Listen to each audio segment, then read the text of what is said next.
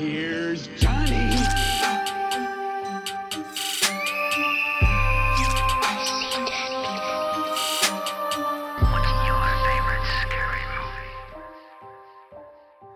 Welcome to another quarantine edition of the Buzzed Podcast.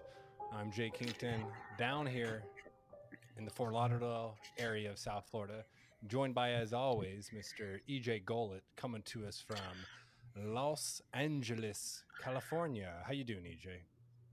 I'm doing good. How are you, cool cats and kittens, doing tonight? Well, I can't speak for all the cool cats and kittens, but this little tiger's doing all right. Well, meow. Meow. Jay, what has your week been like, man? It's we're on day, I think 27 of quarantine right now, something like that. I don't know, dude. It's been like 3 weeks, right? And I got issued like because I don't like to use my laptop. It's not the fastest for work, and it's kind of a pain. So I have another computer that my work issued me, and the scrolling is different. It's inverted. So now I'm like trying to scroll on this, Mac that you guys are working, like everything's backwards. But I guess holding up as best we can. We've had a little bit of a delay. Got really sick there for a bit. Honestly, think it might have been the COVID, but can't guarantee anything because I can't get tested because I'm too young. Yeah, which is a sad fact of life, but it did certainly sound like you had something pretty fucking bad and gnarly last week. Yeah, it was rough. It was very painful and it was rough. It was not easy, but I did crush quite a bit of some series and some movies during that time. So, Well, please share with that's the class. Well, in about 48 hours, I went through about 1.1 and 3/4 of the second season of Mayans MC, basically the sequel to Sons of Anarchy, which was pretty good. But before I got sick, I saw Tiger King, and I've actually like heard of this story for about like a year and a half now. Just kind of tidbits. Another podcast that I listened to that you actually showed me has mentioned the Joe Exotic a few times, so I'd always been like aware. Then it was like right initially, like when we all started working from home, that I saw a post of a friend on Facebook like, "Yo, this is the craziest documentary ever," and I just commented, I was like, "Please tell me it's about Joe Exotic," and he's like, "Yes, it is." So then I looked it up. Literally watched like 4 episodes that night, then 3 the next morning. So I watched that all in like 12 hours. I told you, I was like, you got to drop everything and watch this. But as far as like watching, like Tiger King started this other series on Netflix, Valhalla Murders, which is like an Icelandic series. The voiceovers are kind of annoying at some points, but it's kind of interesting. I'm in the infancy of that. Also watched like American Standoff about the farmers standoff in Oregon in like 2016 that resulted in like one death from like the FBI shooting a civilian. But today I finished up Project Blue Book, the second Oh, season wow. of that. It's all Which done? is awesome. The second season is, yeah. So we'll see if they're going to do a third. Started watching Dave, the Little Dicky series on FX, which is great. I highly suggest checking that out if you like Little Dicky. And then, I saw you had some video games on here. So yeah, I've been doing quite a bit of FIFA, quite a bit of Warzone, and pretty tempted to buy this new Resident Evil that just dropped. The remake of Resident Evil 3. I did see that, and I think there's online play with that as well, if I'm not There mistaken. is. There Yeah. is. It's like a 4v1 online play. I bought the remake of the second one and played through Leon's story, but didn't get to the other one. I played for Alice. I can't Butcher remember. that character. No, Alice. I mean, unless Yeah, that's the homage, but Alice was the computer program. but Resident Evil 3 looks pretty badass, and I'm definitely tempted to get that. I heard the online play is not that great, but the story mode is but that's basically Yeah. what I've been doing, man. What have you been watching over there? Well, based off your recommendation, I have watched the Tiger King, and I watched that before it like hit the mainstream media so quickly and heavily. But that was based off your suggestion, so thank you. Felt like I was one of the cool kids. Yeah, I was kind of forcing. I was like, stop whatever you're doing and just watch it. I'm doing this. I was like, I don't care what you're doing. Just stop and watch this. You have to watch it.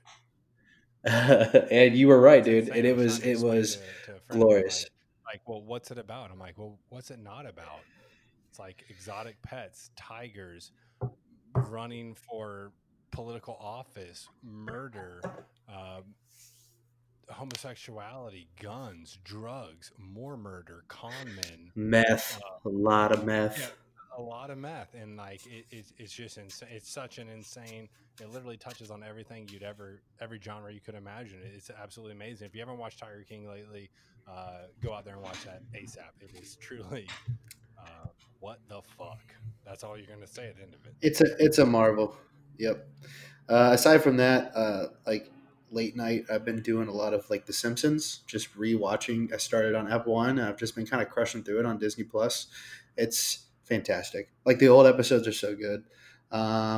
Once it comes out, I'm waiting for it, and honestly, I want you to watch it too. Is Cursed Films, which is on Shutter.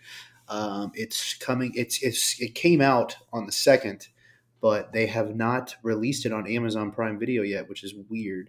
So I'm just trying to find it. But basically, it's documentaries about all these iconic horror films and how they got the cursed film status. So they talk about the Poltergeist, The Exorcist, Apocalypse Now, all these other like really well-known films, and kind of like the behind the scenes of them all. So that'll be really cool to dive into. Can't recommend this one enough. Lego Masters on Fox. Holy shit. It is amazing. It's like every cooking show you could ever think of, except you're just watching people build Legos, and it Yeah, works so no, I well. saw And they that. got Will I Arnett watched on a there. little bit. Yeah, no, it's like You'll that love it, special. dude. The For some reason the like programming on the guide for Uverse was off, so it said it was Lego Masters because I know that you were watching that, so I was like, I'll check it out, but it was some other show, so they messed the programming up. But I definitely will check it out. I remember seeing like a preview for it. Just check it out. It's like it's something mindless to watch, and Will Arnett's in there, and he's Lego Batman. He's fucking hilarious anyway. So it's good. Aside from that, too, as you were saying, I'm playing a lot of video games right now. I'm into. I bought Call of Duty, worth it. Animal Crossing. Oh my god. Well, I Warzone's didn't think I free. was ever going to be addicted. Warzone's free, but I bought the whole game just the other day. So wait, have you played the campaign for the new COD yet? Yeah, I'm playing the campaign right now. I'm playing the Because that second campaign, and then I mission is just keep a. awesome when they're like all I've naked I'm and only oh, it's so maybe. dope. Oh yeah, I got to that part. That part was insane. It's so cool. It's so realistic and well done. Like I can't imagine what it looked like on a really good Xbox because mine is so old, but it's still fun as hell to play. Yeah. Um, Animal Crossing, great. Like if you have the Nintendo Switch, I never thought I'd have so much fun doing chores in my life, but I am. Untitled Goose Game, which is ridiculous. You're playing a goose and you are tasked to do things like go get a farmer's hat off his head. It's like puzzle solving. It's That's it's awesome. fun. Super Mario Party, and then I'm considering buying The Witcher 3 if if I can uh, really want to suck my life away. 150-hour game. I don't know if I can do it, but I'm considering getting it. But leading into some Quora news, we are just going to see what's going on in the world of movies right now. I mean, there's a lot of things canceled. I tried to keep this really horror film focused, but I was going to talk about one movie at least. Out of there, that's Top Gun. Top Gun got postponed until December this week, which I guess is okay, but also I mean, who's it's going to been want to 20 flock to years. the You can wait another 6 months. it's just who's gonna flock to the theater to see it's a summer movie, man. Like it's not no one's gonna want to go see that in the summer. Every movie after this is just gonna it's either gonna do great or it's gonna flop horribly because of the positioning they're put in. A Quiet Place 2, I think they got moved to a good spot. They just moved down to September of this year, which is fine, I guess, but we still have to wait, and I really want to see that motherfucker. Yeah, Yeah, that's that's probably probably pending. pending. I think I think everything is everything is pending just right pending now. right now. No, they announced they moved A Quiet Place 2 to September. Well, no, I'm Well, no, saying, I'm but saying like if but like it shit lasts lasts longer, longer. who knows? Oh yeah, 100%. Nothing is Um, set in stone. and then The Last of Us 2, Part 2, that got delayed Even the video game, indefinitely. that's great. And Yeah, you think that now would be the time to push it out, right? Get it on they the should be theaters. pushing everything out, dude. People are willing to discover. But I digress. That's really it right now in terms of movie news that I was really wanting to talk about. I know we talked on recent episodes about other films.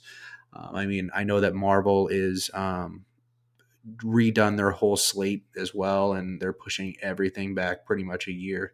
So Phase 4 is really set to begin in 2021 now for them. But really, what we're here for tonight is to talk about the 1989, 2019, and the novel of Pet Cemetery, Stephen King's iconic story. Yeah, so I mean, here we are, man, and I was honestly pretty excited to do this episode. There's a very few authors that I absolutely love everything they touch. Really, one being Tom Clancy, and I'd say the second one being Stephen King. It seems like everything they touch, I love. I watch all of basically anything Stephen King related. He has a lot of films that are based off books that he wrote. He's a complete genius. He's made all these characters up. He has made basically his own universe. Um, we're now in this really interesting time of life where a lot of movies are being remade, and there's this trend that's going on where they're remaking all these Stephen King movies, right? So you see it with like It One, It Two, Pet Cemetery. It would not surprise me at all if there was a new Cujo that was made, if there was a new Children of the Corn that was made. So very excited to take on this one. As far as uh, you know, being a great movie in its time. This one, did not let me down by any means. Wasn't the greatest movie, but in an age of remakes, this one was done quite well, I think. Yep, and I totally agree with you. And like it's, you're right about Stephen King. All of his stuff is really seeing new light after Andy Muschietti brought back It, and even with those other great films that are on Netflix, such as Gerald's Game and 1922 and In the Tall Grass. Those are all so excellent. It's And funny because also, there's so much there's just so much like a web or spin-off of his ideas. yeah, He well, like they have been for years. Yeah, he's I mean he's like, as far as cultural impact in definitely the United States, he has helped shape the horror and thriller genre for the past 30 years. Yeah, he's been the inspiration for so many people to really bring the uh, elevated horror to life because I feel like all of his movies really bring in such dramatic roles and they make it not campy horror, but they make it really elevated, scary horror, something along the lines of The Conjuring or Hereditary or something like that. A lot of Yeah, I his mean, in the films kind time of, that these movies were released, they were terrifying. They might not hold up so much nowadays compared to current movies, but yep. you can still tell that like they were definitely moving pieces of art. And like, to the point where I know his son just released a series on Netflix, Lock and Key, under a different name, so people didn't like recognize he was Stephen King's son. And I'm intrigued to watch that and see how that is. I mean, like, literally anything that has his name on it, I'm interested in watching. Oh yeah, me too. It's I haven't seen that. I have seen one episode of that Lock and Key, and then I stopped. But it's not because I wasn't interested. I just didn't have the time. But now I do, so I think I'm gonna have to check that one out. Um, I wanted to talk tonight and first dive into the differences between the movie and the novel, and I'm talking about both the '89 movie and the 2019 movie. Um, I want to note here that the first half of the movie of the 2019 movie, I think that really definitely stuck to some of the plot beats from the book. But the latter half of this film, after Lewis discovers that Micmac burial ground, which we'll get into, uh, it's really where it explores new territory. Um, Yeah, no, it's interesting, but I guess let's just go over like the quick basic details we need to give. I think on everything we cover. So, as far as like budget was concerned, 21 million for this movie, grossed 54.7 million domestically, and then 109 million worldwide from Paramount Pictures. Directors Kevin Kolsch and Dennis Widmeyer. Writers obviously Stephen King, but then supplementing that as well, Matt Greenberg. And Jeff Bueller. And then as far as cast goes, I mean, Jason Clarke, we were talking about this earlier this week. Really like him as an actor. He plays Dr. Lewis Creed. Amy Simons' wife, Rachel Creed. John Lithgow, who everyone should love, is Judd. And then Jet Lawrence is Ellie, who actually had quite a few, you know, pieces to her name prior to this, but we don't really want to go into any of that. Just wanted to give the kind of basic skeleton of this movie and how it was structured, how it performed. Oh yeah, and I will say, Jete Lawrence, who played Ellie, she killed it. She was the best part of the whole movie. I thought she was fantastic. Wanted to punch her in the throat. Really? I That's thought what she was what so. I thought she was so. I was like, no, did no, you she did. not? I was like, She oh. did. No, no, no. She did so great that I wanted to punch her in the throat. Like Well, I seriously, mean, she did such a good job. Like my first reaction would be throat jab. well, she almost got it until poor old Judd got a nice stab to the back by his wife. Yeah, yeah. Which is, I always forget because I rewatched the '89 movie as well, and I forgot that at the end, she dies and then she comes back, and then it cuts to black, but she definitely kills Lewis as well. I completely forgot about That's that ending. good.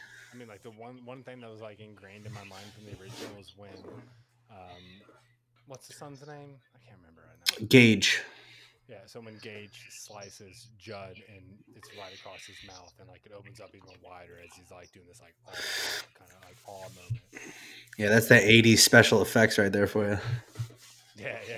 But good. And honestly, it's like it as far as the original in this one, like Gage was the one that died in the original and came back, and in this one they had Ellie, Jete Lawrence, who died. So that was kind of a nice like keep you on your heels moment because there was a when that whole scene occurred, you thought you knew what was going to happen, and they just changed it up on you. It's like Inglorious Bastards when they kill Hitler, just Yeah, out exactly. of left field. Let's change history. I Yeah, wish Hitler had died that way. And I honestly thought this was a better choice to make Ellie the one who perished instead of Gage, because the directors even say this as well. An 8-year-old girl is more intimidating than a 3-year-old boy. Um, so she's able to kind of bring more depth to her character, make you care a little bit more about it. When you watch the '89 one, it feels really silly, especially when that damn baby jumps out of that fucking attic down on Lewis and tries to tackle him. It's hmm comical.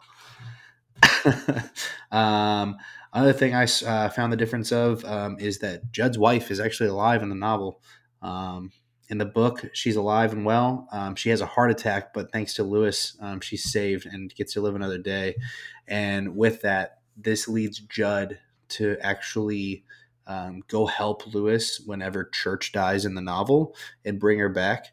Um, but in both of these movies, she's already dead at the beginning, which I think is a better plot point anyway, considering this movie is only an hour and a half long. It would be kind of difficult to introduce all those characters at once into a novel. I kind of like that it just sticks with the Creed family and then just Judd, and that's basically all the characters you need to know besides the cat church.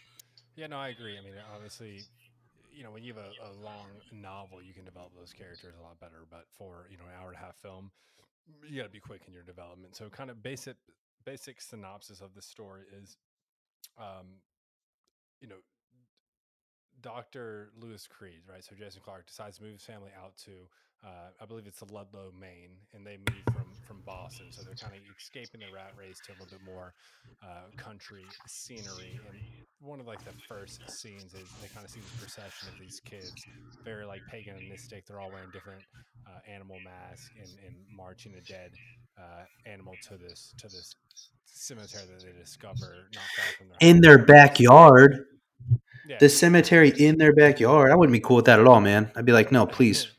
Let's get the city ordinance over here and get all these pets cleared out of here. Yeah, so there's this. Okay, so there's this cemetery in the backyard. It's really all pets. And as the movie goes on, the cat ends up getting killed, and so instead of really just being honest with his family, Dr. Lewis Creed just lies and says the cat ran away.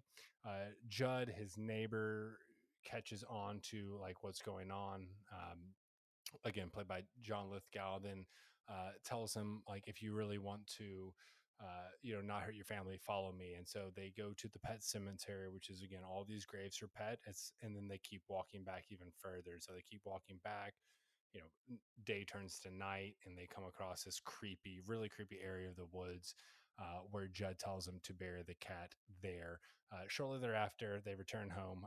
The cat also returns home, but the cat is a highly aggressive cat at this point.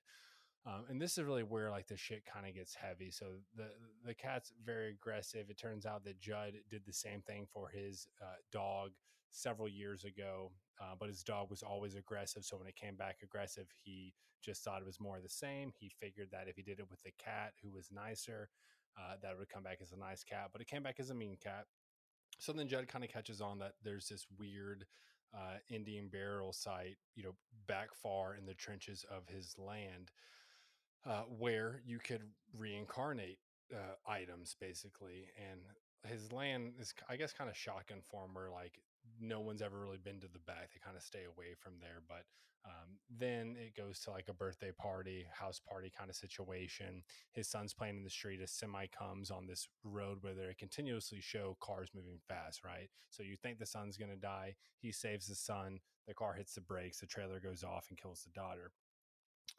Then it, fast forward later into the Much movie. different than the book and the movie, though, I Yeah. will say. So in the book, the son dies, but that's how they kind of kept you on your toes for this one.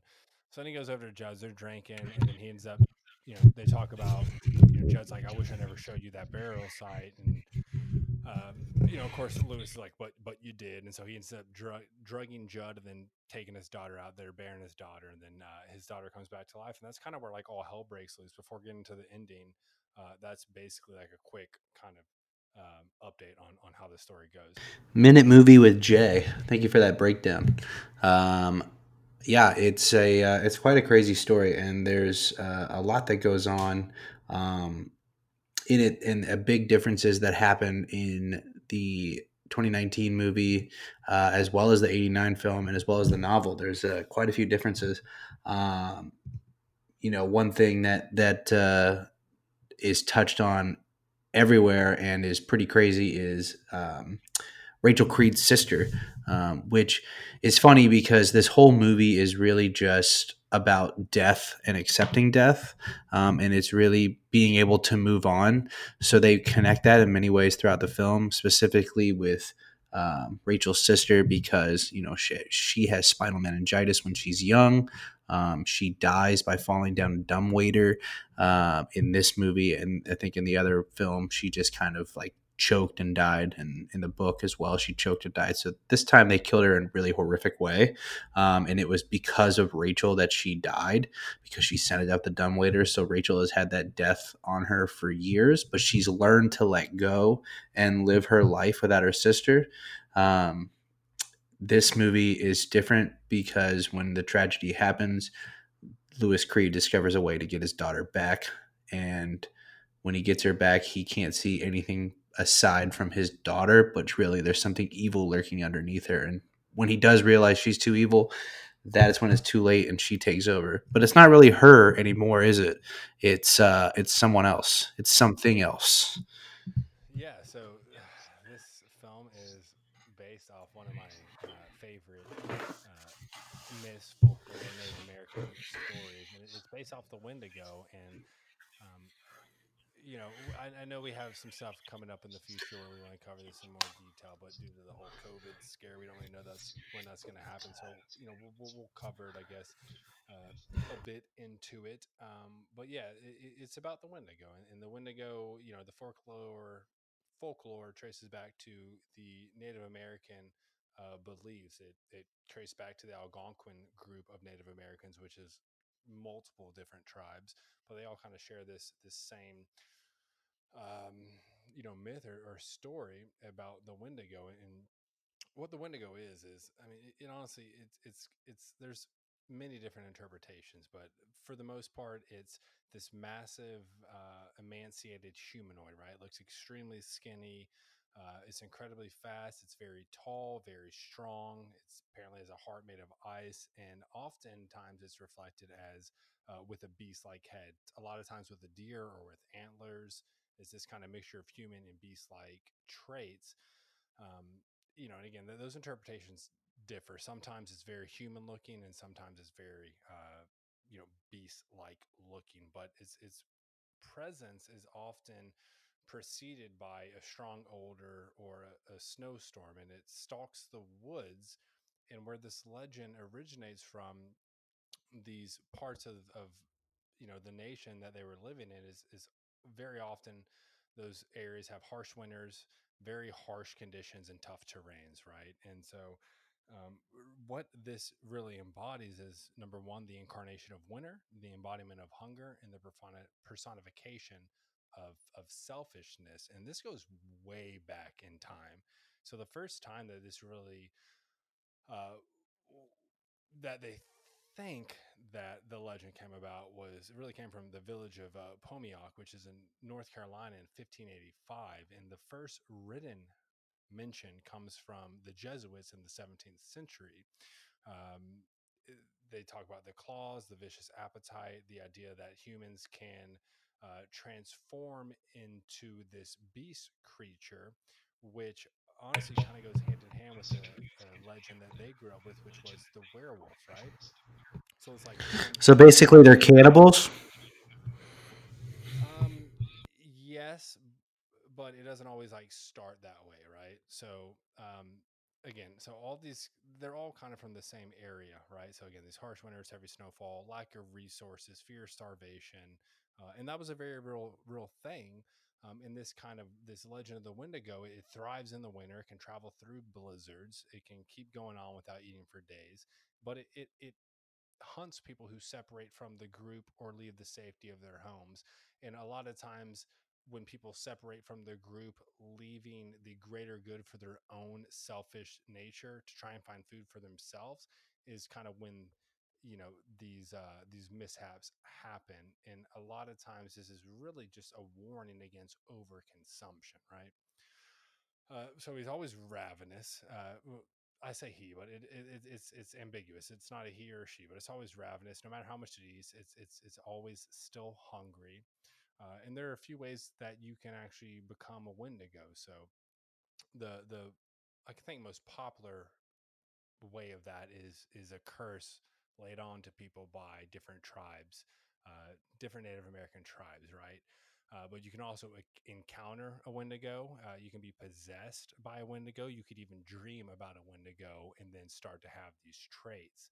Um, Overconsumption, eating too much, you know, drinking too much, kind of what's the word I'm looking for? Gluttonous. Indulgence, yeah, gluttonous, self-indulgence, right? Mm-hmm. It always kind of leans towards that. And then of course in dire situations where there's no food, then that's when it results to, or resorts to, eating human flesh, right? So in this Yeah. particular story, which honestly I wasn't super fond of. I know I've told you that before, because it's like this kind of off-brand take on the legend, but it's still there. But in this story, he lives on the Mimic burial ground, right? So there again, there's the pet cemetery where you can bury your pets, but then there's this magical burial ground in the back. And a lot of times it's associated with like a sharp howl or noises in the brush. And very hard to see in the story, but when he does have his daughter there, he looks off into the distance, and in the very back, and I text messaged you this picture, but in the very back, you can see like this Mm-hmm. Look at very that. tall humanoid shape It with is. antlers. I'm looking at it right now, and it is so subtle. Like it looks like it could just be a really thick ass tree, though. Like I feel like they Yeah. did not. Like it's not. It's. I'm surprised that anyone really saw this and was like, "That's a creature." Well, and that's kind of like where like my beef with it comes, right? Like I want you to go full on Wendigo. Like I can't wait for Antlers to come out, because that's basically all it's about. So I Right. feel like it was like these traits, but not truly the story of the Wendigo. But it is there in the faintness of the movie. When they first go out there, you hear like the howls and the screeches and all that. But again, like as far as tying in the movie, it's different because they're not really cannibalistic. They just want to hurt other people. But the really interesting point about this whole tale is it's not just a tale. So Wendigo psychosis is an actual psychological diagnosis in today's world, and this really became popular in the 1920s and 1930s. Um, and this is this weird situation where there's this tale, there's this legend that humans listen to, interpret to, and then it somehow kind of psychs them or morphs them into something more devious, right? And it's literally believed just to originate from here in the stories, right? But then there have been tales of the Wendigo or shaman curing people being possessed by the Wendigo, whether that be Native Americans, whether that be settlers, right? And there were situations where these people went crazy and started cannibalizing and eating, humans. And one of the biggest underlying stories of the Wendigo is this insatiable desire for human flesh with no explanation. And it's oftentimes where there's other means of food around, plenty of other food around, and they choose to not eat that and still kill people and cannibalize. So it goes back to this uh, beast nature where you only look out for yourself and you're only trying to survive. And it was really a kind of a legend of don't eat more than you need. Don't wander off beyond the group. Stay in a tight knit community and you'll be safe. This is kind of like a folklore that came from the Native Americans to keep everybody as one unit. And then, again, without going into too much detail, because we're going to cover this greatly in a future episodes. This is basically kind of like the synopsis of what it was, and they took some bits and pieces here and kind of twisted into their own story. Yep. And basically, what you wish had happened in this one was give me Wendigo or let me go. I'm done with this bullshit. Basically, yeah. I would Well, like to see a little bit more destruction and focus more on one character. Again, I mean, shit gets heavy in the end. I mean, the ending's kind of effed up. I'm not gonna lie, but um, not the yeah, it's conclusion an. I wanted to see of the Wendigo.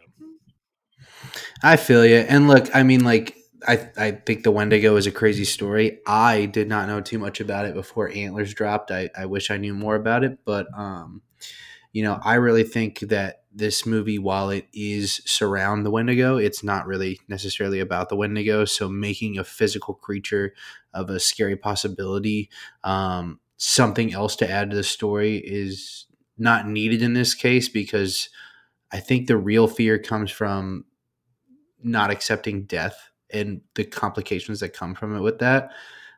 Yeah, Um, no, I agree. I don't yeah, think that I felt like they just added this for no reason, honestly. Just but to he, not well, have it's been in since the novel. It's yeah, he had it in the novel, so they had to stick to it. yeah. But I mean, but really, this movie is about an ancient burial ground for Indians that will reincarnate them, right? And they just somehow tie Yeah, the Wendigo to that. And I guess what I will say is the one real tie it has is that once he brings back his cat, then he wants to bring back his daughter. So there's that kind of addiction that I'm going to do what I want. It doesn't matter if it's best for my well, family he's or overeating. He's being gluttonous.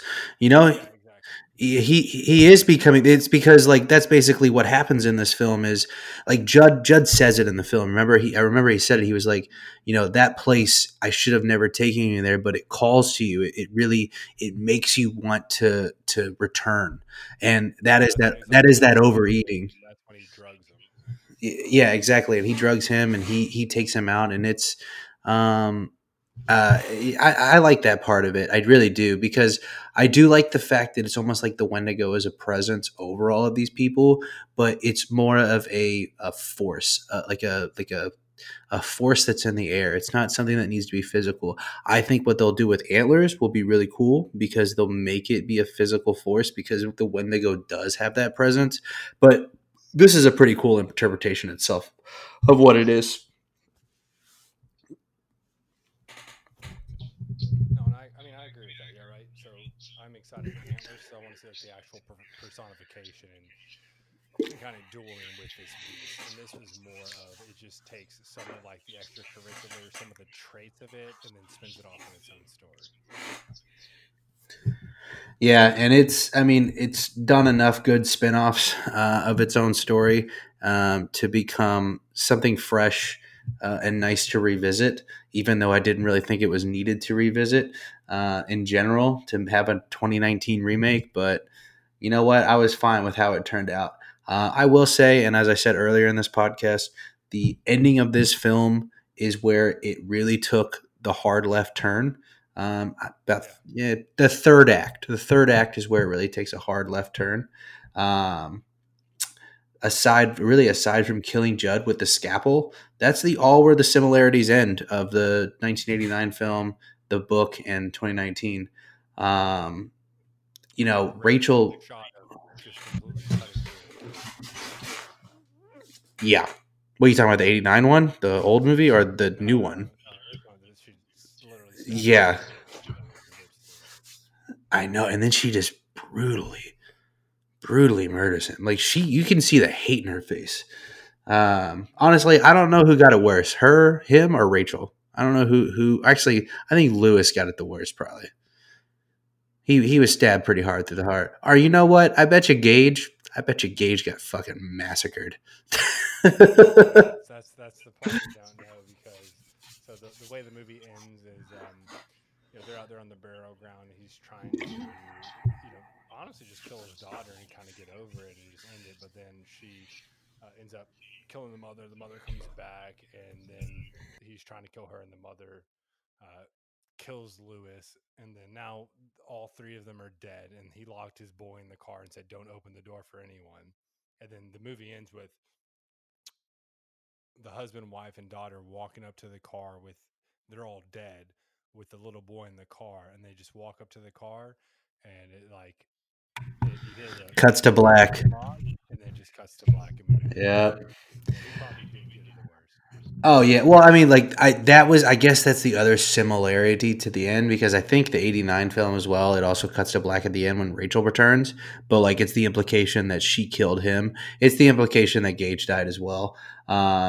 In terms of that, like which ending did you like better? Did you like this new alternative with everything that they did, or did you like the '89 film better? I like the '89 film better, honestly. I was happy when they decided. This sounds fucking horrible, but I was happy when they killed off the daughter, not the son, just because I have a son, and I was like, they experienced their age to Gage in the film. Um, so I was like, oh yeah, like yeah, he's still alive. Like that's awesome. But then at the end, I'm like, oh fuck, that sucks. So I'm gonna go ahead and go with Yeah. the original on that one. Yeah, I like. I don't know. I have parts. Fuck. I never loved the original. I thought the original was great. Like it was fun to watch, but I never like was in love with it. I think that this new twist that they did on this film and a little bit of the differences that they did made it unique enough for it to warrant the remake. I guess in a way because it was fun. It was scary. I was looking through my fingers at some points. Movies don't hold up. Like movies from the '80s and '90s don't hold up. They're not Not the many of same. them. No. Yeah. You watch Halloween or you watch Friday the 13th, and it's more like you're just rooting for Jason. But back in the day, those were terrifying films. Something like the Yeah. Texas Chainsaw Massacre. Those aren't scary, But No, they're not scary. when the remake came out in 2005, that shit was terrifying because it's a modern update. Yeah, I mean, well, because special effects and all that stuff, of course, Well, but yeah, but I think you're going to see a continued trend of these remakes of Stephen King movies, and I think they're going to hmm hold their own weight. But will they have as much of an impact as the original films when they first came out? Who knows? it's up in the air. It depends. I mean, I really thought that Mike Flanagan's film that just dropped last year, Doctor Sleep, which was the sequel to The Shining, I really thought that that was going to be an A+ movie. Mike Flanagan is quite the director. He's directed some of my favorite horror films and TV shows. Shout out to The Haunting of Hill House. He did every episode, but it just fell flat. It didn't do it justice to what the first film really did, and it's don't try to keep on bringing stuff like that back. The Shining is a perfect film. We didn't need a second part. Even Stephen King probably shouldn't have wrote a second book. Let's be honest. But honestly, while we're talking about I think it'll come out this October, man, which I'm very excited for. And speaking of Stephen King, I mean, who has an amazing legacy, we have to talk about the Easter eggs that are in this movie because there's a lot, and they're fun. That's what I love about Castle Rock. That's what I love about all Stephen King movies is they're all connected. They're all in this universe. So there were some fun ones in there. The big one, I'm sure everyone saw it, was the sign when Rachel was driving back to Lewis near the end. There was a sign that showed Derry 20 miles. And obviously, as everyone knows, Derry is where many of his adaptations or stories take place. The most notable one being It, of course. And then there are a few others as well. I think 11/22/63 takes place there as well. And if I'm not mistaken, one more, but I can't remember the name of it this time. But that's a clear one. The film takes place in Ludlow, Maine. 2263 was a Stephen King. Was Stephen King, right? Isn't that crazy? I know, dude. He's. It is. I do too. I mean, I need to read the book. It's funny because I'm an idiot and I don't read too much, and I should read more. But I try to. But like, I just I know, but the book has so much more shit. Like the Dark Tower, that's a Stephen King that flopped, and people who are like, no, you have to like split that up into so many different movies. I remember reading that book as a kid and then being like, I hate reading, so no. Just my shelf. Do you still have it? Can you find it? It's somewhere in the house, probably. Yeah, I mean, I have like a couple bookshelves here, and there's on there, I would say 10% of the books are read. Like the rest are just things I bought, and I was like, I'll read this. Yeah, that's pretty much how it goes for everybody. You look more cultured. Yeah, a little bit. Another thing is the film takes place in Ludlow, Maine, which is a real place. Another one of Stephen King's books, The Dark Half, also takes place there as well. I thought this was interesting. The address of the house is 664 River Road, which is the same address Stephen King was living at when he wrote the Pet Sematary novel. That's crazy because we grew up around River Road. I know. Isn't that weird? It wasn't. I mean, he grew up in Maine, but I'm pretty sure he grew up in Maine. Also, rivers all over America, so hey, whatever. Yeah, I'm sure there's more than one River Road. Clearly, there is. Stephen King got the idea for the novel when his daughter's cat was hit by a truck and died. The cat was buried in an informal pet cemetery on a hill behind the house. So clearly, this man was just like, "Oh, there we go. I'll do this." Ellie's, I know, he's so fucked up. At Ellie's birthday party, you can faintly hear Judd talking about a Saint Bernard going on a rampage, a clear reference to Cujo. And at Rachel's, I've never seen it actually, and that's sad. I haven't seen it since I was like 5, 6, probably. I need to 5 or 6. What the fuck, dude? My parents were way too strict. I watched it with my grandma. This is why I always snuck over to your house. I still remember my first rated R movie I was allowed to watch. The Jackal. My dad was showing me Terminator 2 when I was like young. But is the Terminator 2? Yeah, that's rated R.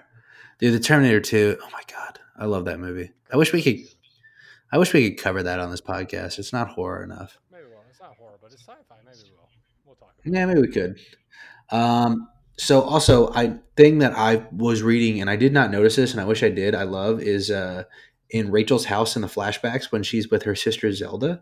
There's a painting on the wall, and in that painting is 2 twins, and those twins are the Grady sisters from The Shining.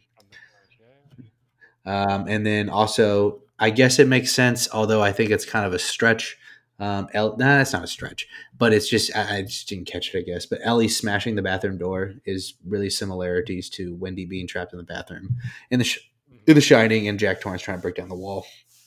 Excuse me, break down the door and kill her. I do too. Yeah, it's a. I love Easter eggs. I love trying to find them. I think that they're hidden so well. Sometimes it's just fun to read in an article and let other people find them, but it's still just so fucking cool. Really, that covers the entirety of this story. I think that a lot of people after this was over, it did decently well in theaters. I mean, it grossed 109 million worldwide off a $21 million budget, so it did do well. And the film's producer, Lorenzo di Bonaventura, he would like to see a sequel, but instead he would like this to be a prequel because I think there's a lot that they can cover, and maybe they can get into your Wendigo. Yeah, yeah, that would be. I'd be definitely down to see that if they would give more of a origins of this story. But I guess, what were your key takeaways from this movie? Um, Look, man, some things are better left off dead, especially this remake. I don't think it needed to be done. But you know what? It worked. So I give it, a 6. I give it a 6. Awesome, awesome. And I think it was a little unsettling. Yeah, I mean, I think that's exactly right. You know, like they Josh, things happen. Don't try and tinker with the way that life throws the dice at you. And then I guess kind of like at the very ending, as unsettling as it was, especially the father, and hey, at least they're all happy together, I guess, in their own little zombie murderous ways. Um, but yeah, I mean, I think overall, good movie for a remake. Um, Did it need to definitely, be told? No. yeah. I mean, I'd be more interested in seeing a prequel, but good movie for what it is. Um, there's not much more. I guess if I was going to give it anything, I'd say, honestly, maybe I'm kind of torn. I'll give it a 5.5. Honestly, maybe 6. That's the I think that's the it first definitely. time you scored below me. Yeah, but like you know what you're signing up for. You know, it's not going to be anything Yeah, groundbreaking. It's already a story it's you a know. tale you've heard before. Exactly. I don't think Put it's it this way: going to be when as good as the It redos, but no, put it this way: when it comes time for you to introduce Quinn to movies and show your son some movies, you're not going to be showing him the 2019 Pet Cemetery. You're going to be showing him the 1989 film. exactly, yeah, yeah. You can't beat the classics. It's a fun interpretation, but you can't beat the classics. And I don't mean that like I'm saying 5.5 on the greater scale of things, just being honest. But it's still a very fun movie to watch, and you can definitely do it on a date night or just crush it by yourself. You won't regret it, but I just don't think it's anything that you're gonna seriously write home about. Nope. Well, I totally agree. I think it's still a fun thing to watch. You guys can check it out now on Amazon Prime Video if you have it. We're all quarantined, so do enjoy it Hulu. and check it out. Is it on Hulu too? It is on Hulu. I forgot Yeah, about yeah, that. it is. And Hulu as well if you have Hulu. So you have options here. So get on out there and check stuff out. It's easy to watch. Jay We're and I are going to be recording next yep, we're the almost movie done. Creep. So you guys should definitely check it out and tune in. Until then, thanks. Talk to you soon. Bye.